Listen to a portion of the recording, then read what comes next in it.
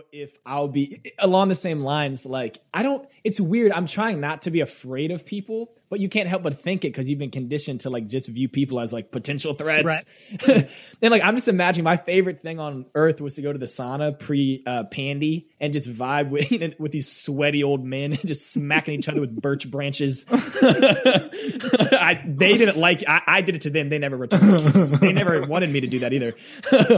Imagine just going to a sauna and starting beating people with like leaves. It's good for your skin. It's therapy. It's like, dude, who are you? They don't even have birch branches there. You brought them in yourself. This huge, like, freaking, like a leaf, like a tree. Yeah, like not even like chopped up, like just a whole branch. No, he carries it in every time.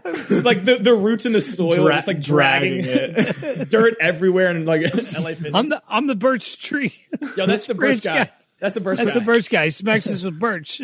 It's like, would you rather me smack you with my hands? He's like, no, just don't smack me at all. Like, what do you mean? I can't just not smack you. It's a sauna. Skin.